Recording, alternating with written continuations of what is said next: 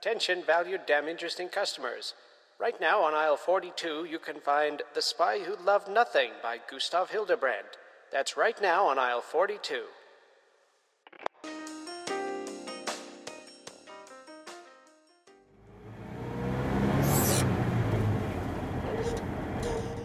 The meeting had not gone well, the man gloomily reflected as he was driven out of East Berlin. His head was still heavy after a few too many sniffers of cognac. The Americans' ambitious scheme to build a life and career in Moscow had sputtered to an unforeseen halt, not unlike a Trabant's two-stroke engine. The only concession the Russians had made was to invite him back for another meeting in 2 weeks' time. The 3 KGB representatives he had talked to didn't seem very enthusiastic about his offer to defect from the US Army.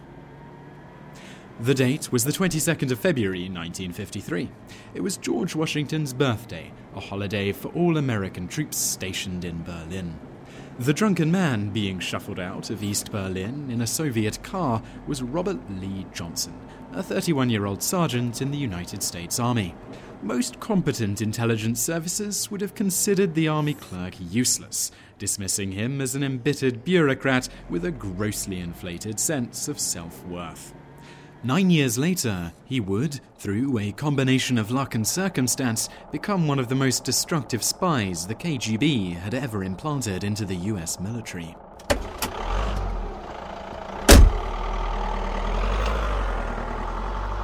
Unlike others who would find themselves pushed into the shady world of espionage, Johnson wasn't motivated by idealism, greed, or fear, but rather by vengeance against the US Army, which, in his view, had squandered his considerable talents by sticking him behind a desk. He was a high school dropout who joined the army at a young age, finding himself stationed in Berlin during the height of the Cold War. Berlin would also be the place where he was to marry a woman who would ultimately profess a vitriolic dislike for her husband. Johnson utilized what can only be described as emotional blackmail on the woman who was to become his scornful wife, an Austrian woman by the name of Hedwig Pipek, as he convinced her to arrange that first meeting with the KGB in East Berlin. An ex-prostitute, Pipek was understandably terrified of Russians, having seen firsthand the behavior of Soviet troops in Vienna in 1945. Perhaps as a side effect of the horrors she had experienced during wartime, emotional stability was not something for which she was known, being quick to both vicious anger and severe depression. It was one of several factors contributing to what was to become a dysfunctional and ultimately doomed relationship. Johnson played on this emotional instability, and it was only after he threatened to leave her that she complied with his request to first approach the Russians on his behalf. In return, Johnson agreed to give Pipek the one thing she craved most, the security of marriage. Johnson's original intention had been to defect to the KGB, hoping that the Soviet spy agency would absorb him into the Soviet Union as one of their own. But as Johnson would discover in the years to come, things don't always go as intended, and his grandiose plans for a cushy life of sipping vodka in Moscow came to an abrupt halt. The KGB eventually instructed Johnson to stay with the army rather than defect, arguing that he would be far more useful supplying them with information rather than disappearing into the Soviet Union. He took to his new life as a Soviet spy with vigor, to the point where his KGB contact felt it necessary to tell him to be a bit more discerning in the avalanche of stolen paperwork he was passing their way. During his time in Berlin, Johnson met an old acquaintance from Fort Hood, Texas. His name was James Allen Minskenbar. He too was an army sergeant with a similarly traitorous mindset. The two became accomplices, supplying the KGB with documents they had plundered from the G2 intelligence section of Berlin Command. Minskenbar would later go on to receive special training from the KGB in both East Berlin and Moscow, becoming a competent double agent in his own right. Some years later, he returned to American soil, where amongst other things, he reported to the KGB on troop buildups in Florida during the Cuban Missile Crisis. For the first few years of his new life as a spy, Johnson failed to provide the KGB with much in the way of useful secret documentation, his quest for revenge appearing to peter out. He deliberately missed his final meeting with his KGB liaison, a Russian man going under the pseudonym Paula. With his dislike for the army still festering, he accepted a discharge in 1956. He returned to the US together with his wife, Hedwig Pipek Johnson. In a bid to supplement their meager income, they withdrew their life savings, $3,000, and drove to Las Vegas, where they spent every waking moment in the casinos and every sleeping moment in their car. Before long, they had lost every cent they had, forcing Hedwig to return to prostitution in an attempt to supply them with some manner of income. They were, in every way that mattered, destitute. Burdened with their dire economic situation, the return to prostitution, and the knowledge that her husband had been involved in espionage against the nation that they were now living in, Hedwig's mental health crept further towards the breaking point. According to the 1974 book, KGB, The Secret Works of Soviet Secret Agents, everything changed on a Saturday morning in 1957 when Johnson and his wife woke up to the sound of someone knocking on their trailer door. Johnson dragged himself out of bed and went to open the door, his head still foggy after a hard night of drinking and gambling. Outside, he was surprised to find Minkenbau, his old friend and fellow spy from his Berlin years.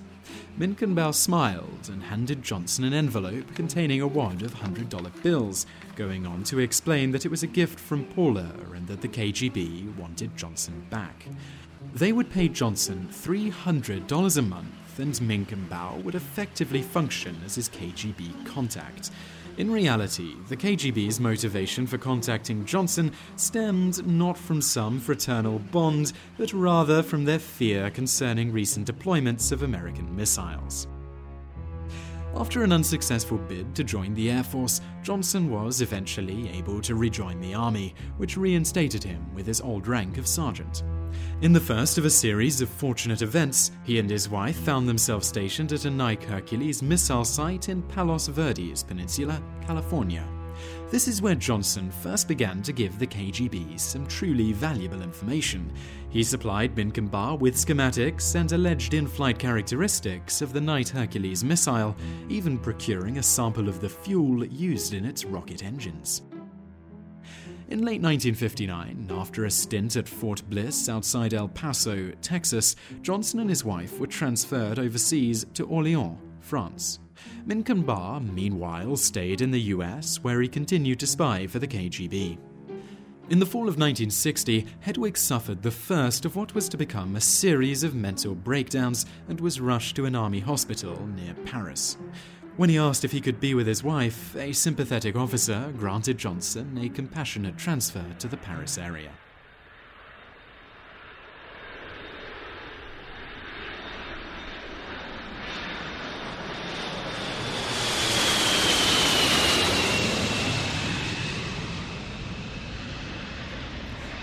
Once in Paris, Johnson applied for a position at Supreme Allied Headquarters, but was rejected. A colleague suggested that he should instead apply for guard duty at a place called the Armed Forces Courier Center on the outskirts of Orly Airport near Paris. Johnson's application for the position was routinely approved, something which, perhaps unbeknownst to Johnson himself, proved to be the most pivotal event in his life. When news of the transfer reached the KGB, the Soviet intelligence apparatus focused its baleful eye onto Robert Lee Johnson like the lens of a spy satellite. In a pre-digitized time where state secrets still had to be written down on paper and stamped with ominous admonishments, the Courier Center was a hub through which flowed the information that could win or lose wars. To the US, the unassuming slab-like building was the single most important location in all of Europe. Within its walls, top-secret documents were inventoried in a massive steel vault that housed some of the most sensitive military and diplomatic secrets that the United States possessed. This included cipher systems and cryptographic equipment sent from Washington to NATO, American bases in Europe, and the Sixth Fleet in the Mediterranean Sea. It was a location that had risen to something of a holy grail status within the KGB, a centralized archive containing many of the most prized secrets the US and NATO had to offer, infinitely desirable, yet, up to that point, unobtainable. Suddenly, Robert Lee Johnson was transformed from yet another faceless KGB drone into one of the most valuable spies in the history of the Soviet Union. However, the Courier Center was also designed to be impregnable. Armed guards patrolled day and night. There was only one door that led into the building, and all documents were housed within a central vault that sat behind two massive steel doors. All of it was secured with a complicated array of combination and key-based locks. It was the responsibility of the guards to ensure that no one, from the lowliest private to the highest general, was ever allowed into the vault alone. Unsurprisingly, Johnson's KGB contact insisted that he needed to apply for the top-secret clearance required for him to work inside the building. Johnson pointed out that this in all likelihood would be impossible, as such a request came with an obligatory background check. If any discrepancy or shady dealings in his past were detected, his request would almost certainly be denied.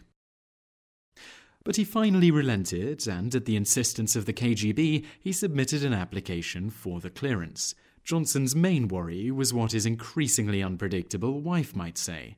In recent bouts of screaming fits, both neighbours and medical personnel had overheard her accusing her husband of espionage. So far, they had all dismissed it as delusions on her part. Nonetheless, a thorough background search could still cause everything to unravel and land Johnson in jail, or worse. But once again, luck appeared to be on his side. French law prohibited American troops from interrogating any French citizens, ensuring that no attempts were made to question Johnson's neighbours. His background check raised no red flags, even failing to notice his wife's mental illness. In late 1961, he received the top-secret clearance and was admitted to the vault as a clerk. At long last, the KGB was in. Allegedly, the operation was given top priority within the KGB, with several officers devoted full time to making sure Johnson's double dealings weren't exposed. Over the following weeks, the infiltration began in earnest as he successfully copied the vault keys using clay molds supplied by KGB operatives. In October of 1961, he received a specially manufactured X-ray device from Moscow that he was instructed to place over the final lock in the vault. KGB technicians could then deduce what combination unlocked the vault by studying the cogs inside the locking mechanism. He smuggled the device into the Courier Center and scanned the lock as instructed, handing the device back to his KGB contact. 3 weeks later, he received a slip with a series of numbers that proved to be the correct combination for the last of the vault locks. With that, nothing stood between Johnson and the secrets hidden away within the heart of the Courier Center. The last line of defense had been breached. Johnson successfully maintained his charade and kept on working at the Courier Center as if nothing had happened. His colleagues remained unaware that he was a Soviet spy who now had full access to much of the US and NATO's most highly classified information. The KGB even provided Johnson with a bottle of sedative-laced cognac intended as a last-ditch defense should one of his colleagues happen to intrude upon his attempt to access the vault. He was instructed by his KGB contact to pour both himself and the potential intruder a glass of cognac, while Johnson was supposed to quickly down 2 tablets designed to neutralize the effect of the sedative. Although the odds of Johnson actually duping a potential interloper into drinking the cognac would have been poor, the information that Johnson was steadily smuggling out of the Courier Center was of such a nature that the KGB were willing to maintain his cover by any and all means at their disposal.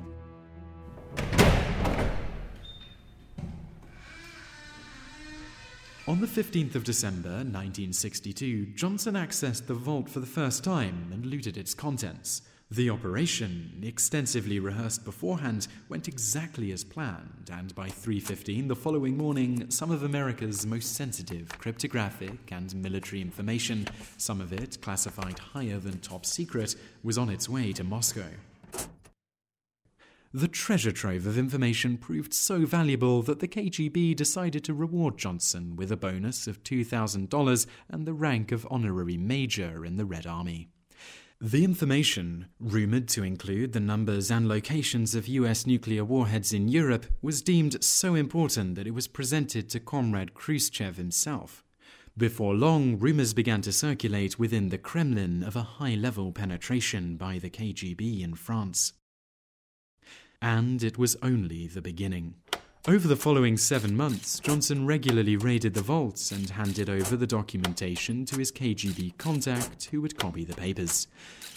The dossiers were then resealed and handed back to Johnson via a secret drop. He would pick them up en route to work and return them to the vault before his shift ended in the early morning hours, ensuring that no one knew that the papers had ever left the building. During this time, Johnson's interactions with his Russian contact were conducted according to a strict schedule dictated by the KGB. Such was the caution exercise that any deviation on Johnson's part from this routine, no matter how insignificant or trivial, was enough to send the KGB into lockdown. One day, he accidentally overslept, missing a secret drop with documentation he was due to return back to the vault. While he still managed to return the documentation without anyone at the courier center noticing, the incident was enough to prompt the overcautious KGB to temporarily cease all contact with Johnson.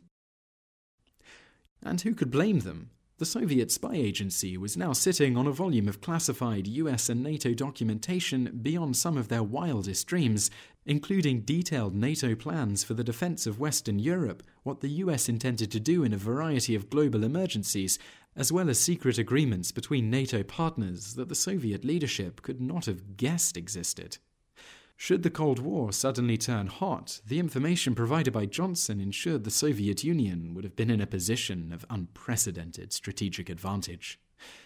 They could now hit NATO where it hurt the most, while at the same time knowing exactly which perceived Soviet weakness NATO would attempt to exploit. In some cases, the damage proved irreparable for the US. Nuclear warheads could always be redeployed elsewhere, plans could be changed and defense strategies revised, but the insights the KGB had now gained into US and NATO cryptographic systems would be much harder to remedy. Years later, when the full scale of Johnson's espionage became apparent, a Department of Defense spokesperson was quoted as saying, "It is accurate to characterize our losses as enormous. Had we not discovered the losses, and had there been a war, the damage might very well have been fatal." The army, still oblivious to Johnson's subterfuge, eventually transferred him back to the US, where, on the 2nd of October 1964, he withdrew $2,200 from the Old Dominion Bank in Arlington, Virginia, and vanished. 1 month after his disappearance, the army requested that he be arrested for desertion and enlisted the help of the FBI to track him down. But it barely took 2 months before Johnson surfaced on his own accord. On the 25th of November, he walked into a police station in Reno, Nevada, and identified himself as a deserter. He had 4 pennies to his name, having gone on a cross-country bender to escape from his wife, who had suffered another mental breakdown.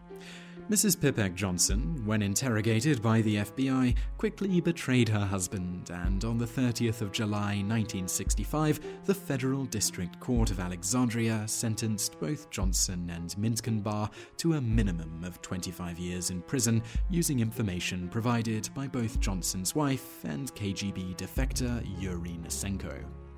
Meanwhile, in Moscow, several of the KGB agents who had worked on the Johnson operation received the Order of Lenin, the highest commendation the Soviet Union had to offer. It later surfaced that Robert and Hedwig had a son, also named Robert, who had been placed in a foster home to escape his parents' dysfunctional marriage. Eventually, he too would grow up to join the army and fight in Vietnam, ending his tour of duty in 1972. Upon returning to the US, he set up a meeting with his father at the Lewisburg Federal Penitentiary. Johnson, having not seen his son for many years, reached out to shake his hand in the prison reception area, when, without saying a word, Robert stabbed his father in the chest.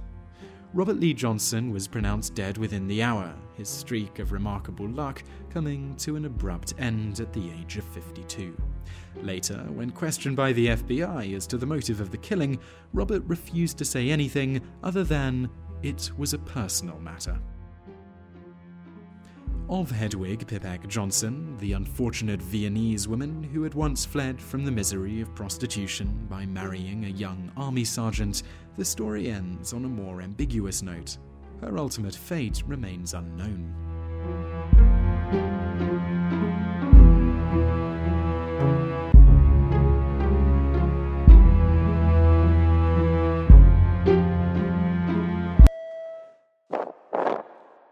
Attention, valued damn interesting customers.